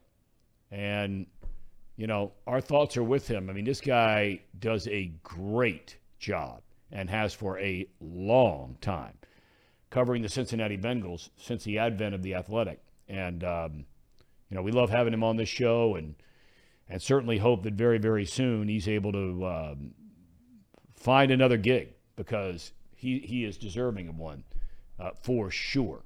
But he made a comment that he thinks that Orlando Brown things just sort of fell into their lap so fast. You remember he said this a couple weeks ago. And that, you know, it all happened so fast that no one could or didn't think to or whatever it might be, Jonah Williams. But I mean, I love Jay, but we give the Bengals a lot of rope. They've earned a lot of rope, but they don't get rope on this one. Somebody's job is to call the guy. It doesn't matter what time of the day it is. That's right. That's right. You wake him up at 2 a.m. if you got to. Yeah. You leave a voicemail. You do something, and then you answer the phone when he calls you. So who gets their news from Apple News? I don't know, but that one was a Apple News. He might be the only one that uses Apple News. Is Bill Gates like the? Does he make sure that all has to pass through him? I mean, Tim Apple? I mean, Bill Gates. What am I talking about? Right, Tim Cook. Yeah, that too. Tim Cook. Right. Yeah, Bill Gates. Okay. Why is somebody going crazy in the chat about Elly De La Cruz going hitless in Kansas City? Is that worth mentioning? Well, is it worth mentioning? He is struggling on the strikeout rate, but he's also struggled at every level that he has started at and adjusted fairly quickly. Like the first 10 to 15 games at every level, single A, double A, triple A, now the majors. This is actually his best first 10 games at any level. Yeah. So, we've seen him figure it out at every single step of the way. He's figured it out given not even a normal amount of time. Given a very small amount of time, he's figured it out and become one of the best players at every level. I don't know why we'd, spend a whole lot of time on 0 for 12 in Kansas City when, the Reds swept him. He stole bases and scored runs. It's not like he didn't contribute. So, yeah, I think it's more or less a waste of time. Okay. All right. He only walked, one time, struck out 5 times in the series, right? It's not. I'm not saying it's but good. They're winning. It's not good, but they're winning. They're winning. Can I, since we're on the topic of just the players in general, you already mentioned it a little bit, but I love Matt McClain. The dude is a stud. No doubt. He's a stud. I was just going through some of the stats, right? And maybe this isn't something to fawn over, but out of the 28 games he's played in, he's had a hit in 23. And then he's had multiple hits in some of those games. That's a really impressive stat to me. I mean, that I could just say the number, his batting average, right? It's like 336 or something like that, 335. But when you actually take a look at the games game by game and realize that it's not like one game where he's just popping off. He's consistently showing up game after game after game. You love that about a guy, especially on this team. Guy's a baseball player. Oh, yeah. You know what's funny? I was sitting there last night watching it, and I forget who it was. I don't know, it might have been my dad. Made the exact same comment. He goes, "Hey, you know what? That guy's he's a baseball player." No doubt. There are some guys that are just like that. They're just a baseball player. I mean, when Cal Ripken Jr. came up, when Alex Rodriguez came up, Bryce Harper came up.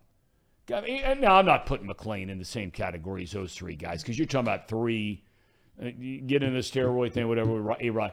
They're three of the generational players, talent-wise. So I'm not putting McClain in there. But there are guys, it's like Billy Doran, guy who went to high school here in Cincinnati at Mount Healthy High School. Played the big leagues 17 years. I mean, outstanding player. Is he going to the Hall of Fame? No. But, I mean, he was a damn good player. And you just watch him and you're just like, that guy's a baseball player, right? Yes. I mean, there's certain guys. Ronnie Oster, that guy was a baseball player. Baseball player. You know, you talk about Matt McClain, and I don't know who was with us a couple of days ago when we had Tracy Jones with us. But look, they were saying this guy's a baseball player when he came to the big leagues. The same thing you're saying about Matt McClain and your dad's saying about Matt McClain. People were saying the same thing back in the mid-1980s when Tracy Jones came to the big leagues. Is Tracer with us? I'm going to get him ready. Okay. I tell you, we have got some funny dudes in the chat. Our chat in the last week has gone from a very good chat to just an elite chat. I mean, I don't know if it's new people or if it's just the discussion or if it's Reds fever or what it is, but our chat has been on another level in the last 7 days. Now, see, I don't know whether to take this seriously or not. Tim Hennessy says Will Myers, ball player. You know what? Everybody until he put a Reds uniform on this year would have said that about Will Myers. It's true. Very true. Right? Everybody was on the Will Myers wagon. And I don't know what you can do with him now, unfortunately. He's lost his spot on this team, I think. So, and you can't sell him because the value's too low. So I don't know what to do with Will Myers. No, but you know what I'm saying about those people in San Diego and Tampa Bay, they say that the guy didn't wear batting gloves. Yeah. Right? Guy's just a ball player. And he'd go out there and make the most of the God-given talent that he has. And now all of a sudden Reds fans, and again, you know, what have you done for me lately? His first year with the Reds has been a disaster. And we'll see where all that ends up leading to when he comes up because, you know, Tracy Jones, is he there? He's here. Tracer, good morning. You got the hat on regular. What's the occasion today? Well, when I have the hat on like this, maybe we'll talk about it, maybe we won't. This means I mean business. This means serious. Yeah, I've got some decisions to make, and it's a little shaky. It's a tough decision to make. Can we help you with any of the decisions here on Off the Bench? Well, as you know, I'm an open book, and I ask you guys for input all the time. Someone wants to borrow money from me. Ooh. One of those things. And that, I like to refer to as a slippery slope. It's a family member.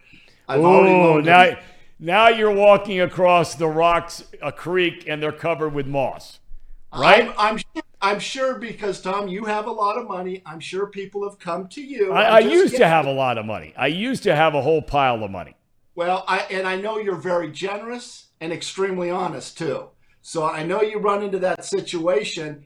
It's just, I'm not a bank. You know, I've saved. I've been a brokey and, you know, lived in an apartment after my divorce, drove a Hyundai. I've saved my money.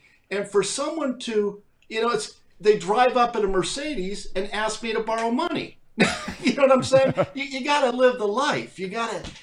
it's just really tough. It's a family member. And I'll tell you this, and this is really good advice. This came from Jim Lewis, the smartest man I know. I know you know Jim Lewis. Yep.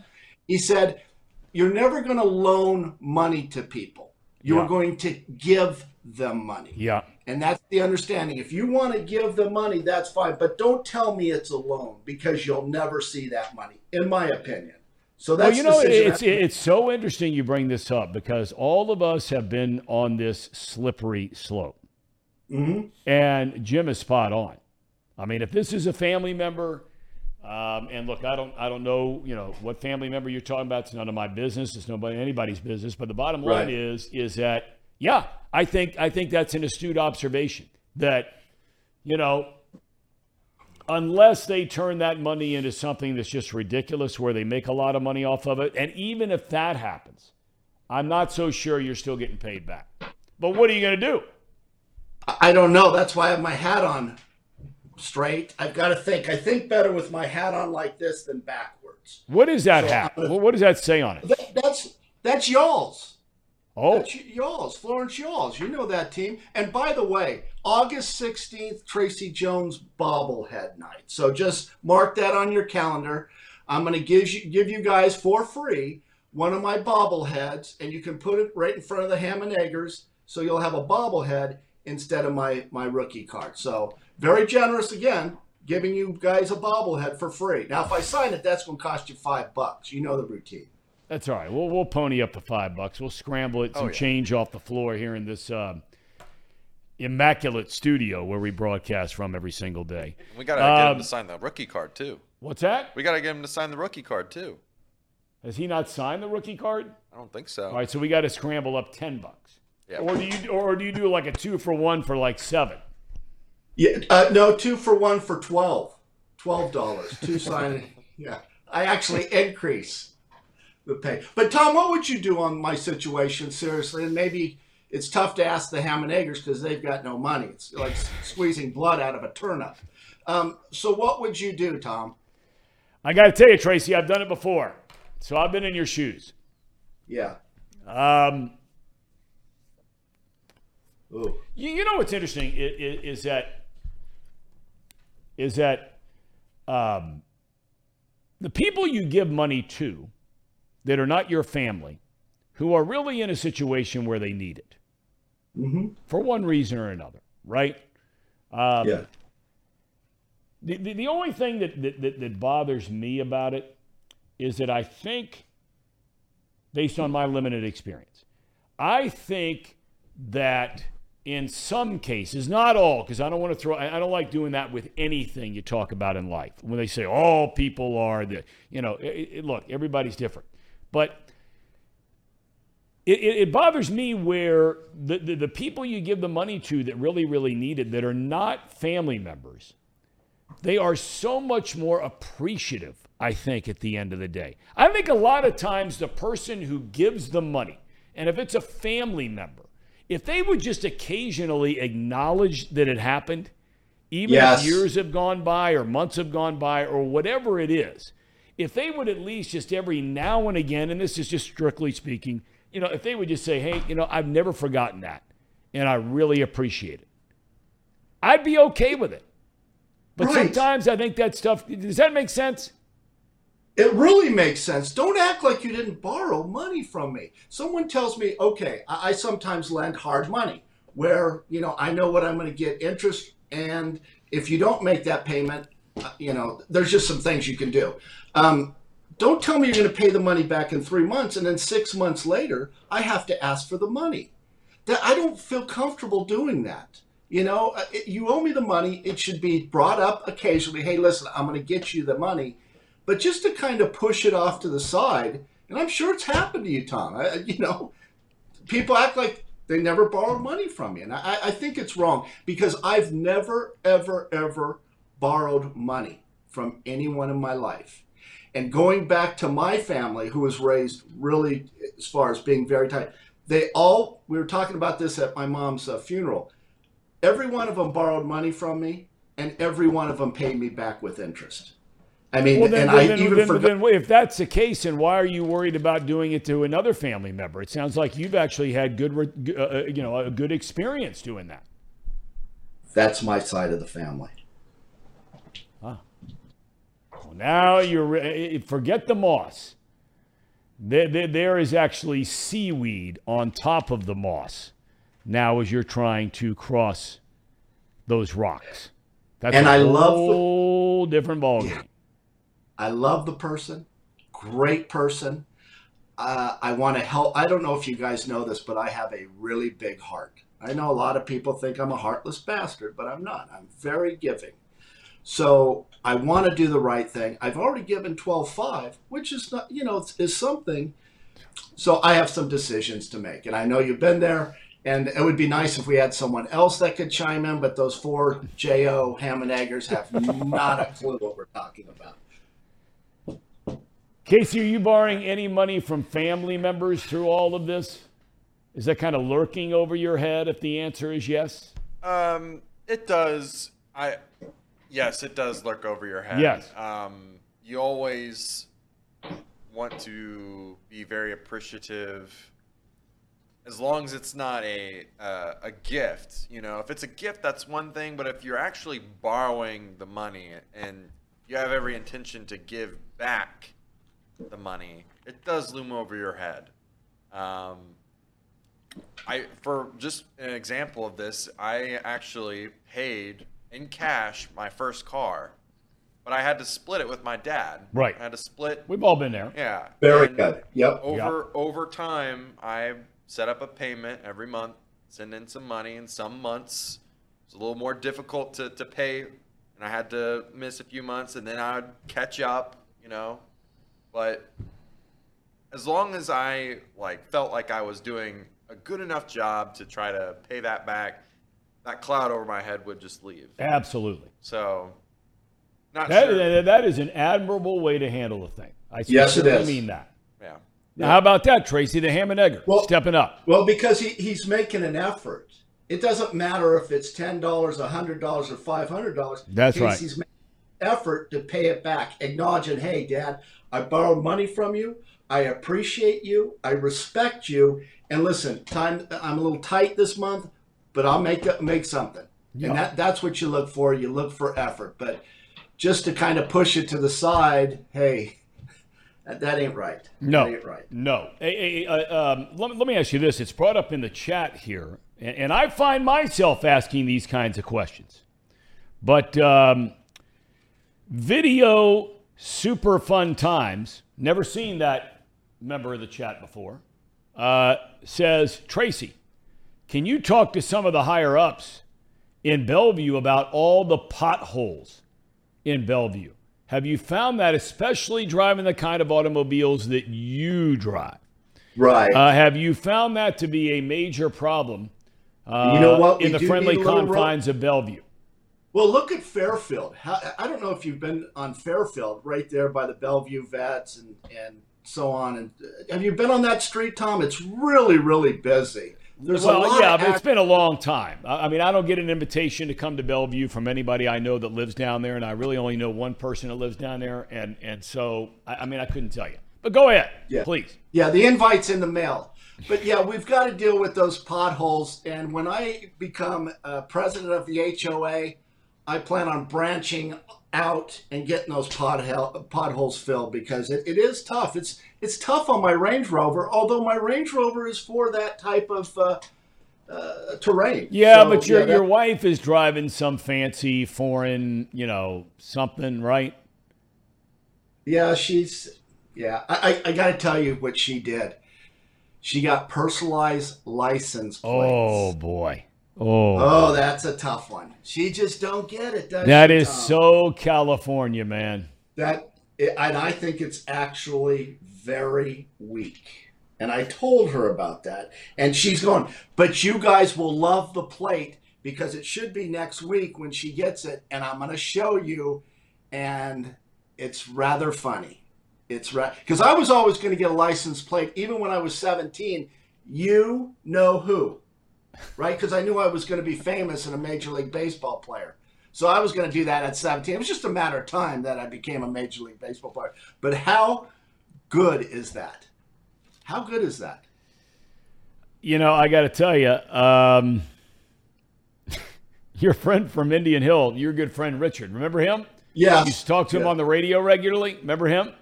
Oh, I know that. Those are the guys I like to hang out with.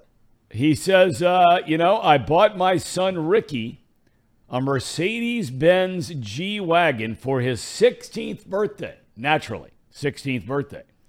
He didn't take care of it, wrecked it within a month. Make your kids buy their own things and work hard for it. Lesson learned there. I know. Hey, he raises Ricky. Ricky's a little spoiled. If you've ever seen him, he's a kind of a nerdy guy, but he's spoiled. You know what the license plate says here? TJ's wife. That's the license plate. Really? Yeah. What do you think? Well, no, it's not really. that. I'm just. I know it's not. You. She would never do such a thing. I know that already. Oh, she would. She's a California girl. You know how they're a little shaky, Tom. Well, I don't think they're shaky. I've never said that on the program because I've known a number of women who were born and raised in Southern California, Northern California for that matter. You know, speaking of, don't you think that Northern California is a little hipper than Southern California? You know, because there's this big rivalry between the two, okay? And I'm not getting into necessarily the San Francisco versus LA thing. But as you know, as a native Californian, I mean, there is a very real rivalry between those two areas of the state of California. They are so very different. But I got to tell you, I mean, I think there's a little something about the no-cal, as they say, crowd. You have any thoughts on that? Well, you know, I don't know if you guys know this, but I played for the San Francisco Giants. Do you guys know that? Yes. I played for the Giants, and I stayed in Foster City. I'm not a big Northern California guy. I'm more of a Southern California. In fact, what I would like to see, and there's actually talk of this, is separating the state. Yes. Northern and Southern, which I think would be nice, because I think Southern California has some great parts of it. Not a fan of San Francisco. Of course, I hit a $189. I'm sure they weren't very big fans of Tracy Jones either. But yeah, I like Southern California, Tommy. Okay. All right. I want to get to something we were talking about with you the other day a little bit, but I want to follow this up because we kind of took the conversation into a different realm today. The Reds are a game and a half out of first. I know. I look at their talent level and the players they're putting on the field. Are there chinks in the armor? Yes. Primarily the starting rotation. But I look at the players, Tracy, they're putting on the field. I look at their bullpen right now. I look at their closer right now. And I say to myself, 3 weeks ago, before De La Cruz comes up, right after McLean comes up, I would have never said this. But as I sit here today in the middle of June, and I look at their competition, the Brewers, the Pirates, the Cubs, the Cardinals, now 15 games under 500. Yes. I say to myself, Tracy, the expectation now for me has changed dramatically. I think it's a disappointment if this team does not make the playoffs. You know, it's funny because time we start thinking alike. I was on last week, or even talking about trading Diaz if you got 3 top-notch starting pitchers in return, kind of like the Cueto trade that didn't work out real well. I'm totally changing my mind here. I think you almost have to add a starting pitcher. I think they're going to win this division going away. They've got something going on, and I'm going to say this, and I can't believe I'm saying this. This team has chemistry. No doubt. Without a doubt, right? You can just feel it. They like each other. India and McLean hit back-to-back home runs. Jim Day doing the interview. Those guys really liked each other, okay? if I was there with one of my teammates, I wouldn't probably be buddy with that like that. I mean, you could tell. Well, they wouldn't be buddy with me because they probably wouldn't like me. But those two guys act like they're good friends, good teammates, and I think they win this division because this is the weakest division I've ever seen. Right? I can't even name you a division like this. Well, the only thing that's even close to it is the Central Division of the American League. I mean, all those teams are mediocre, if not less than mediocre. I mean, we just saw this Kansas City team. I mean, they are awful. Right. I mean, awful. Everybody talks about the A's. I'm not so sure that Kansas City's not worse than the A's. But look, I mean, Paul was saying that, they've already exceeded the expectations. And to this point in time, that is true. But I don't think the Brewers and the Pirates are any good, Tracy. That doesn't mean that they all of a sudden can't find a way to get it together, maybe make a move here, make a move there, which especially the Brewers are prone to do. Good, bad, and indifferent. I mean, this time a year ago, they traded Josh Hader to San Diego. Nobody saw that coming, right? Right. So this year they might be the buyer rather than the seller. And they still got in the postseason. But, I mean, I just don't know how anybody in their right mind can look at the primary competition and say that the Reds should not beat the Brewers or the Pirates or the Cubs or the Cardinals. Well, and you said something really important. You said, you get in the playoffs, you never know. Okay, right? You said that. And I agree with that. Can you imagine as an opposing team facing Hunter Green when he's throwing that cheese, right? That's a tough guy to hit. I mean, he could shut you down in a heartbeat. No doubt. So you have a number one, in my opinion. So you start getting the playoffs, the team rallies. They've got really good speed. And that's helped them. We talked about this at the beginning of the year, that some of those rule changes with the stolen base was going to help the Reds. We're exactly right. What, they steal 7 bases one game? What 7 bases? Well, they've run the bases better than most teams, if not all teams, in the major league so far this year. They are, because they don't hit home runs. We mentioned they've hit the third fewest number of home runs, despite playing in Great American Small Park, right? So they're not the danger of teams, and we've seen this before. It's like basketball, college basketball. The teams that rely on the three-point shot, that have no presence down low that they can go to in nut-cutting time, they're not going to win in a tournament. You got to have both. And the teams in baseball that rely on the home run ball, a big chunk of their offense over the course of the year, is a direct reflection of hitting home runs. When you get against really good starting pitching in the playoffs, as you know, Tracy, I mean, you played the game. Correct me if I'm wrong. You know better than anybody. It's hard to hit home runs off good starting pitching. But you can scratch out a hit, a bunt, a stolen base, going first to third on a single to right. Next thing you know, you got 2 runs and the other team doesn't even know what hit them.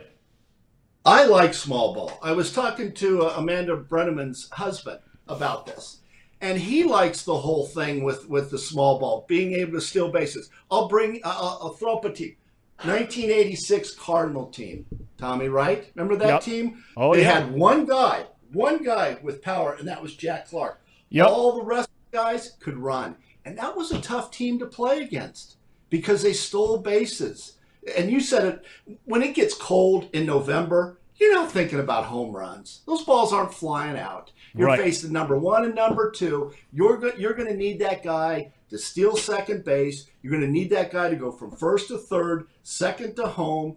And it does become small ball. It's not going to be 11-10. And the game totally changes. So I think this benefits the Reds just going forward because I think they've constructed a team that's scrappy. You know, I would refer to, you know how I wear that Long Beach hat? You know, that Long Beach, that blue hat? Well, they're called the dirt bags. That's right. And it's a compliment, right? They're called the dirt bags because they're real scrappy. It's a scrappy school, you know, with good baseball players. I think the Reds are like that. I think they're a bunch of dirt bags. And I mean that as a compliment. All right, well, let me ask you this, though. We were debating this here a little bit in the studio earlier. They at the end of the day, they're still 1 game under 500. I mean, they're playing great, but they're 1 game. Okay, so, you know, we were just saying, and Jacob brought it up that said, you know, if the Cardinals or the Pirates or the Cubs They were one game under 500, and they got players coming out in the newspaper and on television calling themselves America's team. Right? As a Reds fan, you would be shredding that team. But when it's your own team, what are your thoughts about these guys just laying it right out there? Post-game interviews with Jim Day, Jonathan India, we're America's team. We're America's team. What do you think of that? I don't know. I think you got to watch that, don't you? You don't want to draw too much attention to your team. Players don't like those. You're playing against a team that's always popping off. You kind of gear a little bit toward them. Try a little bit harder. I think you just kind of go in, oh, we're not that good. We're not that good. And then we take 2 of 3. We take 3 of 4. I wouldn't start calling the Reds America's team, because then you lose 5 straight games. Are you still America's team? Slow it down. Slow it down. Slow it down is right. And let me throw this at you. Let me throw something else at you, because I know you guys have talked about it, and I just want to straighten you people out, because I played the game and you didn't, and I see things that you don't. When Joey Votto, it's a great point. You see things. Forgive me for not pointing that out. Thank you. Go ahead. Listen, Joey Votto has 63 at-bats in AAA. Am I right on that? Yeah, but most of those were his first stint where he wasn't healthy. But yeah, he's hitting a $159. When Joey Votto is called up, and I expect him, 60-some at-bats, that's getting some reps in. He's going to play. I want you guys to understand that. He's not going to be a bench player, but he's going to play, and he'll probably play every day. I know people don't want to disrupt the chemistry, but with Joey Votto, he's going to play. So that just give people a heads up, because there's been talk that he should sit the bench, occasionally pinch hit. He's going to play. Okay, but let me ask you this, because you bring up a great point. Any day now, not only could you bring Votto back, you could bring Will Myers back. You could bring Nick Senzel back. Guys during the course of their career, when healthy, that caveat was Senzel, but Myers, Votto, Senzel when healthy, they're used to playing Tracy all the time. Just write their name in a lineup and move on. Right. Talk about the pressure maybe for David Bell. The pressure that there would be in the clubhouse. Because, look, this is like the relative who doesn't want to talk about, you lent me money, I'm not going to bring it up anymore, right? I mean, there's that undercurrent there inside of a major league clubhouse where guys are looking around and going, why are they putting that guy in there? I don't care what he's done. It's a what have you done for me lately kind of gig, right? That's exactly right, and that's what they're going to say, some of the players. I don't know if they'll do it with Votto, but they might with Senzel. I mean, who sits the bench? Do you start, platooning players? I mean, this is going to be really tough for David Bell, and to keep that chemistry going, because I think you have 4 position ball players that could be on this club here in the next couple of weeks. I mean, that's a really tough decision. And you know what? You're probably, if you don't see this player coming back from AAA in the future, you're probably better off trading them, because that can really disrupt the chemistry, because someone's not going to be happy. Is Senzel going to be happy playing every third day? I don't think so. But I think the bigger challenge is going to be for Votto and Myers, because they are guys that have played a long time, and wherever they've been, Votto obviously only with the Reds, but Myers, Tampa Bay, San Diego for a long, long time. His name was in that lineup every single day. I know. Now Senzel, he's missed a lot of time with injuries through the years, or didn't play well enough to really earn playing time. But guy like Will Myers, Tracy, I mean, you've been in this position. All he wants to do is get out and play and try to play better to get another contract. He's on a 1-year deal here. Right. You know what I mean? He wants to continue playing. So there's nothing wrong with him feeling that way. But, boy, the problems you can create in that clubhouse, like you said, with a good vibe going right now, that's a delicate line to walk for David Bell. Okay, let me throw in another player. When's Encarnacion going to get the call? Well, there's another $1 million question. 30 home runs, right? I mean, sooner or later, he's on pace for 60 home runs. I think, right? Okay. 60 home runs. Why isn't he in the big leagues? Right? I mean, it's like he's got to worry about himself and get to the big leagues. What else can he do? I mean, does he need to be projected to hit 70 home runs? I mean, he should be in the big leagues. Where does he play? I don't think he's a third baseman, though. I think he's a first baseman. No, I think they can move Steer back over to third, or they play De La Cruz there, and they DH. You know, you just tell Stevenson you're catching, and people will be like, well, it's not when you said when the season started. Well, no kidding, because your expectations were a little bit different. Now they're a little different. We want the best players on the field, the biggest games of the year from now till the end of September. And if that means Encarnacion, Strand, and Steer got to alternate at first to the DH, and Stevenson's tail's got to be behind the plate every single day, I think Stevenson would be fine with that. I think the dude wants to catch every day anyway. Yeah, I just, and I'm showing you guys a lot of courage here by coming out. I made a mistake. I mean, it's tough for me to admit. I thought this team was really going to struggle. I didn't think the players were very good. I didn't think the starting pitching was very good. The bullpen was shaky the first month. But boy, I was wrong. I think this team actually wins the division going away. I think those teams are that bad, and the Reds are just skyrocketing. Well, the only way that's going to happen is if they could find a way to get the starting pitching straightened out, because sooner or later, third most innings in baseball out of this bullpen, that ain't going to continue. No, but not if you're leaning on him for 5 innings and 4 innings every single game. Yeah, it sure is exciting to watch this. It really is. There's no doubt about it. Tracer, have a good weekend. Keep that thinking cap on. We're thinking about you here. We're thinking about you. Well, thank you guys, and just not to knock San Francisco and what I did there. They did retire my 25 number, so my number is retired, and I'm very appreciative to that. Boy, for some reason, I thought somebody else wore 25 there. Tom, right? Who else wore 25 there? San Francisco? I don't. Barry Bonds wore 25 there, I think. Who? I was 25 before Bonds. All right, boys. Tracer, have a good day. Have a good weekend. See you guys. Buddy. Have a good weekend. Tracy Jones. Yeah, he's right. 25, retired. The Tracy Jones. We have a cherry on top, Tom. I saw where you promoted it here in the chat. Oh, it's fantastic. Brought to you by United Dairy Farmers. Here we go.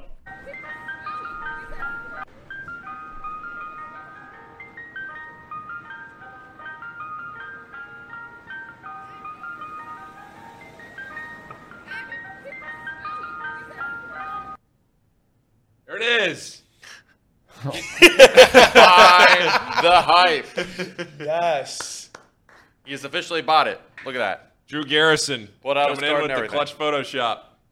You bought the hype, I Tom. just wish my physique looked like that. That's big time. Who did that? Drew Garrison? Yeah. Drew Garrison. Drew, that's big time. He has moved to the very front with tomorrow's crowning of the That's right. The power rankings for the It's power coming up rankings tomorrow. in the chat. And Jacob, this is on you this week. It is. I have Any a good pressure? list. I have You some good? You got some notes? Oh, I'm good to go. I've been paying attention. Okay. We're getting picky for the first time in a while after the show today.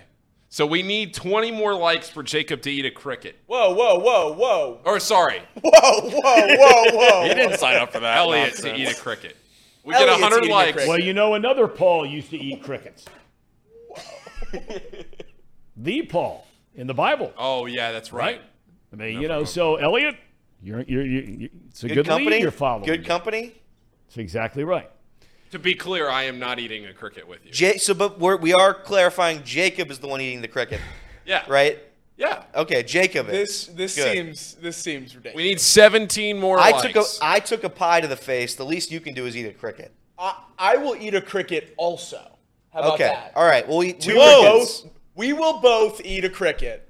Frozen or alive? Dude, Oh, the the- time is out. Time is out. No, we have not too picky. No, coming up. we have not too picky coming Oh, up. I beg your pardon. Okay. Yeah. All right. Okay. First time in a while, Tom. We're getting picky. So, All right. Well, I'm glad you're back.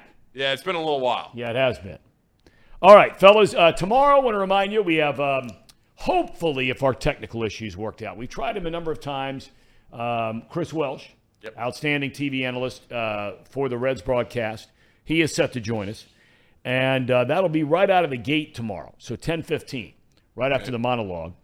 Then Charlie Goldsmith has been down at minicamp for the Bengals all week. He will join us at 11:30. We'll figure out what else. We're going to have to fill some time tomorrow, boys. Reds aren't playing tonight. We'll come up with some stuff. Well, we got some big. I'm It's telling a Friday. we got some really good guests coming up soon. I mean, you go through ruts when you're working the phone and you're working, the text and everything, where you're trying to get guys to come on the show and you're reaching out. Maybe you haven't talked to them for a while. I'm not going to throw out any names yet, but man, we got a chance to have some really interesting, good guests coming up next week, and we got good guests tomorrow.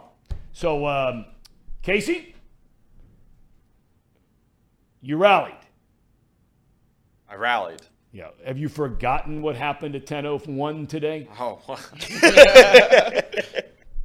I try to put those rallied. bad memories. I'm a Compartmentalizes. goldfish. Yeah, I forget about those. That's a good word. Okay. Case, great job. Paul, likewise, Elliot, Jacob. Not too picky's coming up. Yeah, we're going to Here do we it. go. Have a great day.